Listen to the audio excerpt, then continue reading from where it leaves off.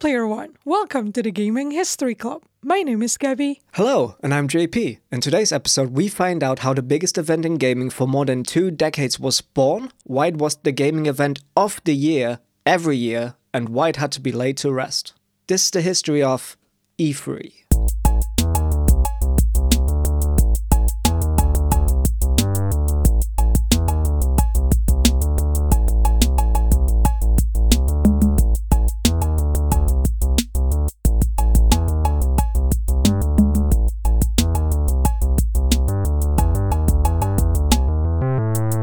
So, E3. What was E3? The Electronic Entertainment Expo, better known as E3, was the most prolific and famous trade event in the video game industry. Just to give a little bit of overview regarding what kind of event E3 Yeah. So in the event, game developers, publishers, manufacturers, and other industry professionals gathered to either announce, showcase, demonstrate, tease new games or new console or new peripherals. So you can imagine a lot of things are happening and a lot of people from the gaming industry will join E3 to enjoy this gaming convention, basically. E3 was a trade event, but you know what? I understand trade events only because I already know what E3 is, if that makes sense. Like, other trade events don't really interest me. Like, I know what I know what CES is, but again, like E3, that was the one I always first heard of, and you know, I guess certain people will definitely be into trade events. I imagine car enthusiasts, for example, you know, so they must be people who are also very much into trade events. And but you know what, expos, exhibitions, conventions, I think it all kind of means the same basic thing. It is a trade event. New things are being announced, the hottest, the latest, the newest, and upcoming. Yep, that's very true. With a very few exceptions, E3 was held annually in the summer at the Los Angeles Convention Center from 1995 until 2019, with a final virtual-only event held in 2021. Yes, also known as the coffin in the nail. The nail in the coffin. Nail in the coffin, yes, not Yes. coffin in the nail. No. That's a bit heavy, but okay. Yeah, this escalated quickly. Let's rewind a little bit. Although not always accessible to the public, E3 brought a sense of community to the gaming world as the industry, fans, and media came together under one roof, really, once per year for an exciting 3 days expo, usually held in either May or June. Back when E3 was incepted in 1995, the global gaming landscape was very different to what it is now. The Super Nintendo was still the most popular home console, woohoo, to them. Yeah. 3D gaming is not yet the norm, but it was becoming obvious by now that we were heading towards a 3D revolution. Right. And the average internet speed connection was 24 kilobytes per second. Yeah. Can you imagine still working on that kind of speed nowadays? But yeah, it's 1995, so like 3D was still not like the most normal thing. I think because we sometimes look at release dates and we're like, oh, PlayStation 1 is like 95 and I think N64 is like 96. But obviously that doesn't mean that like all the 3D games are like that normal already. Everyone's playing them. It was still, I think, in the arcades mostly at this point. So they were only just 3D games were only just becoming like good and fun and kind of fast enough to actually bother making 3D games in the first place. That's true. And major gaming announcements, teasers, trailers, demos of games, and home consoles were consistently reserved for revealing at E3 over the years. A lot of memorable gaming moments, both good and bad, were brought to us by E3. Crazy moments, Keanu Reeves creating hype for Cyberpunk 2077 at E3 in 2019, for example. The crowd went absolutely wild for that. You're breathtaking. You're all breathtaking. I just love seeing Keanu on that stage. He looked really happy to be there. Yes. And I think he was really happy that everyone else was happy that he's there. Yeah. Yeah. That's true. Yeah. People really looked forward to Cyberpunk. I mean, that game's been in the making for so long, and then all of a sudden, there he is, Neo, John Wick himself. Yeah, But you know what? That's the sweet memories. There were also painfully cringe moments like Jamie Kennedy presenting an E3 in 2007 and seemingly making a little bit of a mess out of it. yeah. If we're being nice, yeah, that was a bit of a cringe fest that happened there in 2007. I know. Yeah. I feel bad for all of the backlash, but actually, you know what? It could have been better. It could have been better, but you Yeah. can say that about everything. So like, it's fine. It's no slight on Jamie Kennedy. Things can always go better, pal. I know. It's good. That's true. Same here, same here. But let's rewind, player one. You may be asking yourself, how did E3 came to be, and what did we have before? Well, before E3 was created, the video game industry didn't really have a convention to call home itself. Before E3, video games were presented along with other electronic products at the Consumer Electronics Show, also known as CES. That trade show is held annually in Las Vegas. And if we're going to take some examples here, the Atari 2600 that was revealed at CES, publicly first shown as well in 1977, and the NES that was also at a CES in 1985. But video games never actually seem to naturally fit into this crowd because everything else seems a little bit serious, professional, or expensive when we're talking about, computers or cameras or TV sets, and then all of a sudden you have something where you are playing. It is a electronic toy in some sense, right? So I guess I can kind of understand why it really needed its own space, really. But things actually kind of escalated, if I'm being honest here. So according to Tom Kalinske, I don't actually know if it's Tom Kalinske. Yeah, sorry if we pronounce it wrong. Yeah, he was the CEO of Sega America. In an interview, I've seen people refer to him as just Tom, so I'm just going to refer to him as Tom. Hopefully he likes being called Tom. He's been quoted as saying, the CES organizers used to put the video game industry way, way in the back. In 1999, they put us in a tent and you had to walk past all the porn vendors to find us. That particular year, it was pouring rain, and the rain leaked right over our new Genesis system. I was just furious with the way CES treated the video game industry. And I felt we were a more important industry than they were actually giving us credit for. Sega did not return to CES the following year, and several other companies exited from further CES shows as well. During a phone interview with the Washington Post, Tom also said, right over the Sega display, there was a leak at the top of the tent. And so the water was dripping down on my new Genesis 16-bit machines. And I basically said to everybody, okay, that's it. We're never coming back here again. We're going to have our own show. Oh, yes. And good job that he did actually make that decision.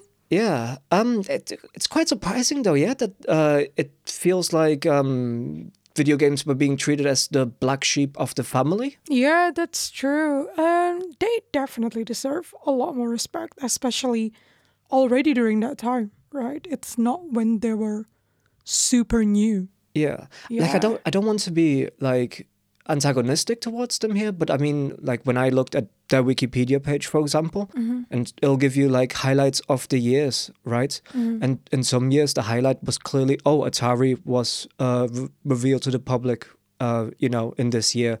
And that's like the only notable thing that happened in that year. Well, then I'm sorry, but why did you relegate them to the back when in hindsight, this was like the best thing that happened to you apparently in that year? Yeah, I think in Marina's opinion, probably it's not as much as a black sheep, but probably they're just being put on the same level of enthusiasm with the others. While they probably deserve a little bit more hype. Yeah, I see what you mean, yeah. More entertainment based, and yeah, it's a bit different, Fanfare. isn't it? Yeah.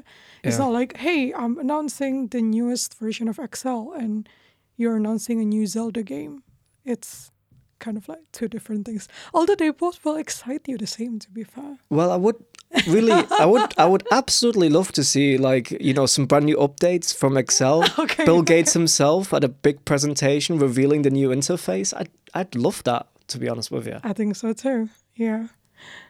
By the way, speaking of Tom Kalinske, he actually used to work for Mattel before he worked for Sega, and he was credited with reviving the Barbie and Hot Wheels brand. So we know that Tom was quite unhappy with CES, but not everyone saw eye to eye.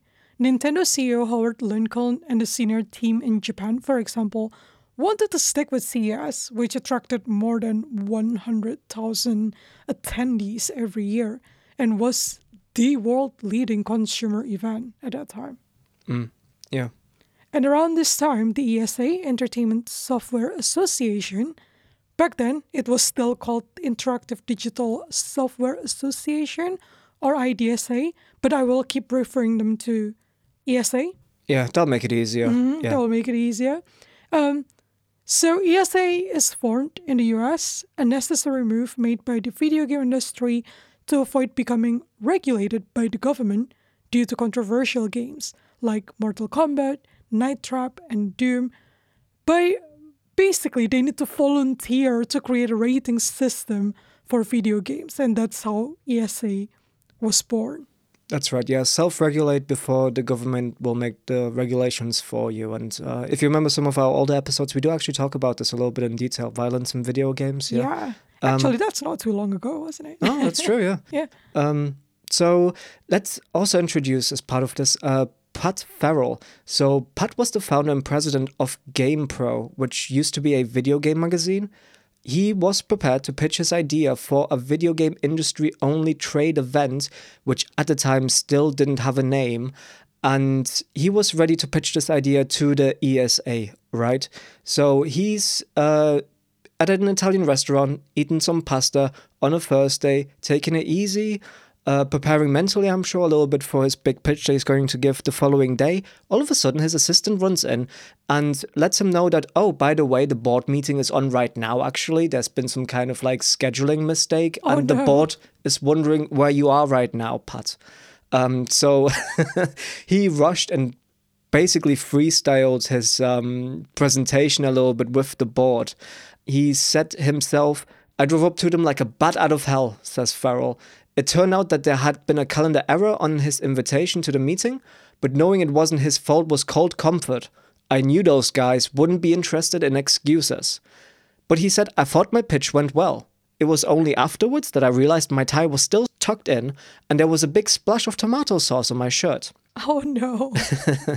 He says we quietly started pitching the vice presidents of marketing, of sales, the guys that we knew in the industry to say, hey, look, what if we gave you an alternative? And as a top consumer magazine at the time, GamePro held a lot of sway in the gaming community. It was a primary marketing tool for the mid-90s gaming companies. So the ESA realized that by holding its own trade show, it would have a way of financing its own organization, because let's not forget here, they're also now responsible for the ESRB rating system, right? Yes. So Pats came up with the show's name, Electronic Entertainment Expo, with the additional idea to treat the E cubed. But this wasn't included in the final product, and they kind of just stuck with the E3 moniker. Yeah. CES heard of the video game industry's plans of going solo on trade shows and made their own proposals to hold a video game-only trade show. Yeah, of course, they had to just last minute try and sneak their way back into our hearts, didn't they, CES? But no.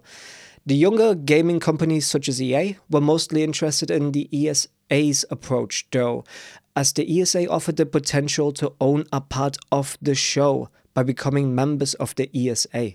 E3 and CES both pitched their proposals to the various video game companies, and only Nintendo and Microsoft remained on CES's side. Most of the industry was on board for video games to have its own dedicated trade event, including Sony and Sega. E3 found available space at the Los Angeles Convention Center, during a time which coincided with dates for CES. This was effectively forcing a choice on Nintendo and Microsoft now, which exhibition they want to attend to. It can only be one of the two, right? Was it going to be E3 or CES? Eventually CES just gave up, and Gary J. Shapiro informed Pat Farrell that he basically won, and E3 was born, featuring nearly 700,000 square feet of exhibition space to video games alone. And there you have it, the first E3. So the first E3 was held from the 11th of May to the 13th of May back in 1995. And it was held at its traditional location, the Los Angeles Convention Center. Presenters and keynote speakers included Nintendo, Sega, Sony, but many notable manufacturers, publishers, and developers exhibited games, including Atari, Microsoft, EA, Activision, Capcom, Namco, LucasArts, and many more. They all deserve mentioning, but I really don't want to read out all of them because we'll be here all day if that's the case, right? Yeah. But you know what? JP did count the number of notable games exhibited according to Wikipedia.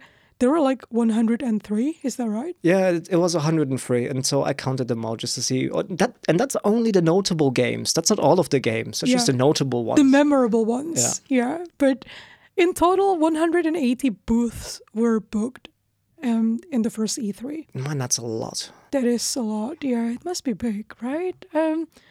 But yeah, showing the companies around the Los Angeles Convention Center and where their booth would stand, Pat also said, when I got to Nintendo, Howard Lincoln and all the top brass were there.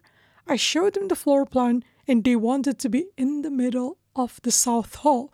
And Pat said, sorry, we sold that to Sega and Sony. He was enjoying that power move, wasn't he? I know. I think he was like... rubbing it in.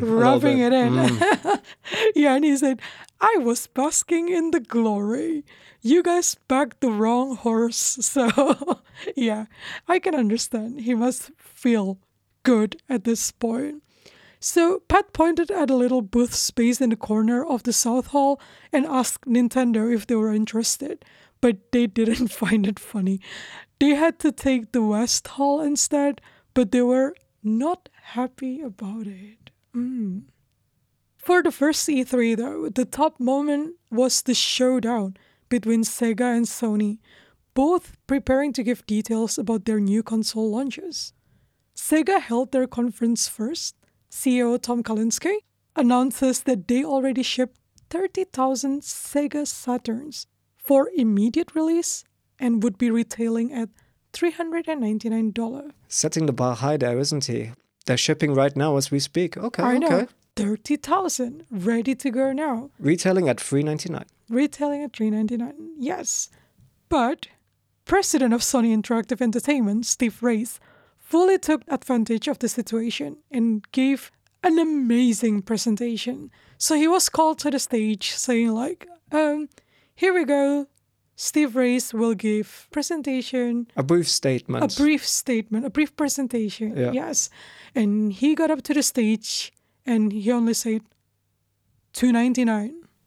And the crowd went wild. Yeah, and he just ended his presentation there. Yeah, $100 cheaper than a Sega Saturn. And my goodness, was video gaming expensive back in those days? I mean, this was before, like, inflation, right? Yes, and that was definitely a mic drop moment, though. Oh, yeah, this set a bar. This set a high bar for future E3 events to come. Oh, definitely. The official attendance numbers were at 55,000 for the first E3, and the event was for industry professionals, retailers, and the press only. But Pat believes that even more people managed to get in by showing seemingly relevant business cards. In the aftermath of its first year, E3 was already regarded as the biggest event in the video game industry. But things would take a little bit of time to settle in properly, so a Japanese version of E3 did not go according to plan the following year, and the convention for 97 and 98 were actually held at the Georgia World Congress Center in Atlanta instead, because E3 at the time failed to renegotiate for the convention space at LA Convention Center. However, E3 was a huge success, though other gaming conventions actually saw higher attendance numbers. Germany's Gamescom, for example, sees upwards of 300,000 people visit, But E3 was different because it was for industry professionals only, and it's still, even though there was no access to the public, it was still very much... the public is, eating up all this information in magazines, in the internet, maybe some gaming TV shows, that they're soaking in all of E3 as well once per year. In 2006, the ESA announced that E3 would be downsized to not dilute the vendors' ability to reach out to their target audience, retailers and journalists. Too many attendees who were not professionals were showing up, and exhibitors were spending between $5 and $10 million per booth on space alone already at this point. Yeah, I can't believe they weren't that happy seeing so many people. Yeah, so there needs to be a really good mixture of things, because the more people you have, the less the right people are getting connected, right? And That's true. yeah, because this is one of the big things at these trade events. You get direct access to some of the developers, publishers, manufacturers. The journalists get an idea of, what is it that you want us to focus on? Like, what is your company? What is your biggest thing that you're bringing to us in the next year, in the next 3 years? In 2007 and 2008, E3 was renamed to E3 Media and Business Summit, and attendance was capped at 5,000 and 10,000 attendants. And I just want you guys to keep those dates in mind right now, 2007, 2008, this kind of era. We'll come back to that in just a little bit. ESA was very harshly criticized, however, for making the number of attendants so drastically small. And this included consumers being entirely eliminated now from the expo, and also the external media coverage of the events was very sparse. There's very little things coming out of E3 now. And it was very obvious for E3 they had to kind of find a middle ground now, because otherwise what's the point of you existing, right? Activision also dropped a bomb in 2008 when they announced that they will not be attending that year's E3, only citing due to business reasons. Yeah. Interesting to note is the impact of E3 on the economy of LA as well. So I saw an article from The Verge, and it shows the attendance of E3 and some economic factors for the years 2009 until 2019. So this is real interesting. So we can see here the number of people attending E3, the economic impact on the city of LA. So how much money did E3 inject into the economy? And also for some of the years, the amount of hotel nights that were associated with people visiting E3 over the 3 days, right? So I'm going to go with 2011 because we've got all of the metrics here for that year. So in 2011, for example, we had 46,000 people attend E3. And that gave the city of LA an extra $25 million boost to their economy. And it gave hotels 25,000 nights worth of stays. So you can imagine just how big of an event E3 actually is as well by those numbers, right? 2019, let's take another look. So we had 66,100 people attend. That was a economic boost to LA, $83 million. Oh, wow. And 29,000 hotel nights. That's a big contribution. And that's the last physical event of E3, right? In 2019. So we can see that even on the last event, it did actually have such a big impact still to LA. Oh, yeah, definitely did. Yeah. So if you remember, going back a little bit to 2007, 2008, and about the backlash, E3 finally decided that they need to return to a more open format. They still kept the attendance though, but it's at 45,000 instead of 5,000 or 10,000. And they still decide to actually close to the public to try to achieve that balance between not too high of attendance, but also reaching the right people. Starting in 2013, more companies decided to move on from E3, notably Nintendo and EA. Nintendo, since 2011, they held their own in-house Nintendo Directs. In 2016, E3 started to experiment again with the public. At first, they held a separate but free E3 live event nearby, but that was found to be underwhelming by the 20,000 attendees. In 2017, the ESA made 15,000 tickets available to buy to the public. In total, more than 68,000 people attended. But E3 was starting to become incredibly crowded at this point. Yeah, so as you will remember, I asked you specifically, player one, to remember 2007 and 2008. Remember those dates, and I'm going to explain why, because there's been quite a bit of controversy surrounding the top brass, the fat cats over at ESA. So on May 17th, 2007, Mike Gallagher replaced Doc Lowenstein as president of the ESA. In 2019, Variety magazine released an article that digs deep into why the board of directors lost confidence in Mike.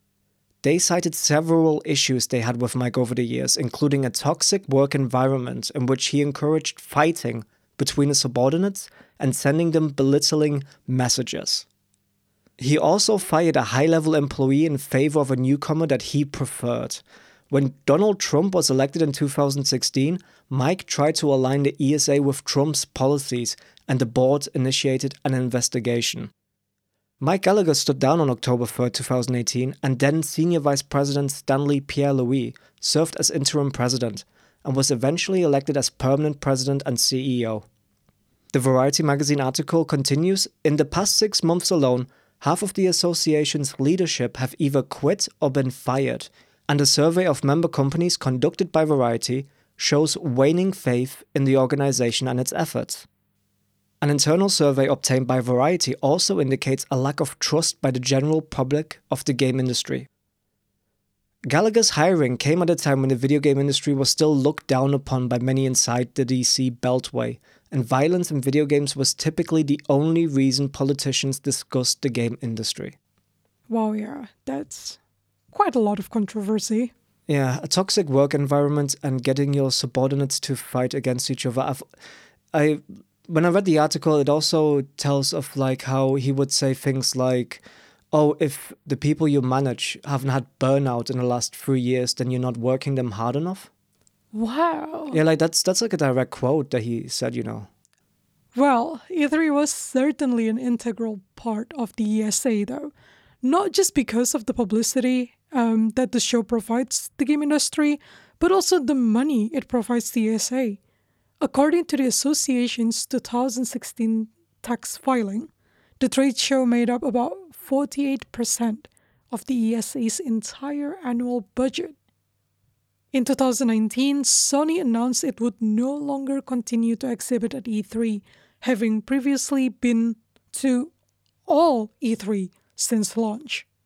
The companies attending and supporting E3 was slowly eroding at this point. Yeah, it started like 10 years prior already with Activision, I believe in 2008. I think that's what it kind of already started, like slowly dropping off. Mm-hmm. But it was a slow, steady road towards erosion, I think, for E3, if that makes sense. It didn't all just happen overnight. It was kind of slowly crumbling.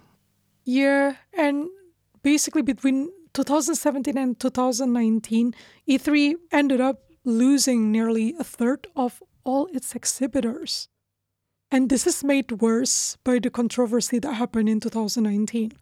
So in 2019, a data leak on the ESA's website caused a major controversy. Because at first there were 2,000 and then later an additional 6,000 attendees of E3 events would have their personal data made freely available to the wider internet, resulting in some journalists reporting receiving death threats. That doesn't sound good.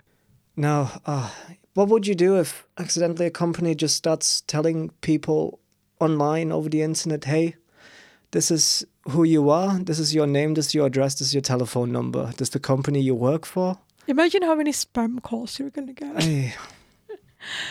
And yeah, by the end of E3 2019, it was confirmed that E3 would be held for at least another year. But in truth, attendees may not have realized they were attending the last ever physical E3 event.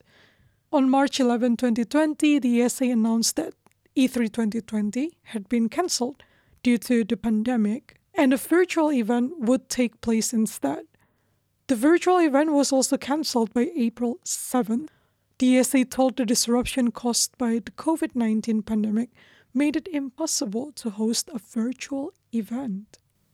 So they went ahead with E3 2021. Original plans included a mix of both in-person and virtual events, but in February it was announced that in-person events were completely cancelled. The event received mixed reception from the gaming community. If anything, it was more of a demonstration of why E3 was never going to survive at this point. Streaming presentations for games and consoles could be made standalone by publishers themselves. Yeah, we are coming towards the inevitable now. E3 2022 was planned as an in-person event, and rumors had it that the ESA knew since late 2021 already that they would cancel E3, but it wasn't until March 31st, 22 that they announced they had fully cancelled E3 22, again citing COVID-19 issues for this. But the hope truly does die last. In June 2022, the ESA still advised there would be another E3 in 2023. But when January came around, Nintendo, Sony, and Microsoft all advised they would not be exhibiting at E3 this year, for various different reasons. But essentially all boiling down to not requiring E3 anymore. In September 2023, the E3 for 2024 was formally announced to be cancelled. Though ESA stated they were still in talks with their partners about a possible 2025 reimagining, they definitely were no longer looking at the LA Convention Center to hold it. On December 12, 2023, it was official. E3 was laid to rest, and the ESA cited the new opportunities our industry has to reach fans and partners. Oh, we didn't get to visit E3. Yeah, that's something like worth mentioning as well, because 2017 they kind of started opening up for the public. Yep. But I mean, if you saw E3 in the magazines as a kid, if you wanted to go there, this wasn't just something of like an adult endeavor, like, oh, when I have money I can go visit one day. It was going to be a professional career investment if you wanted to be there in person. Yeah, together with industry professionals and all that. Yeah. So no, yeah, definitely. It's always said to be pretty exclusive.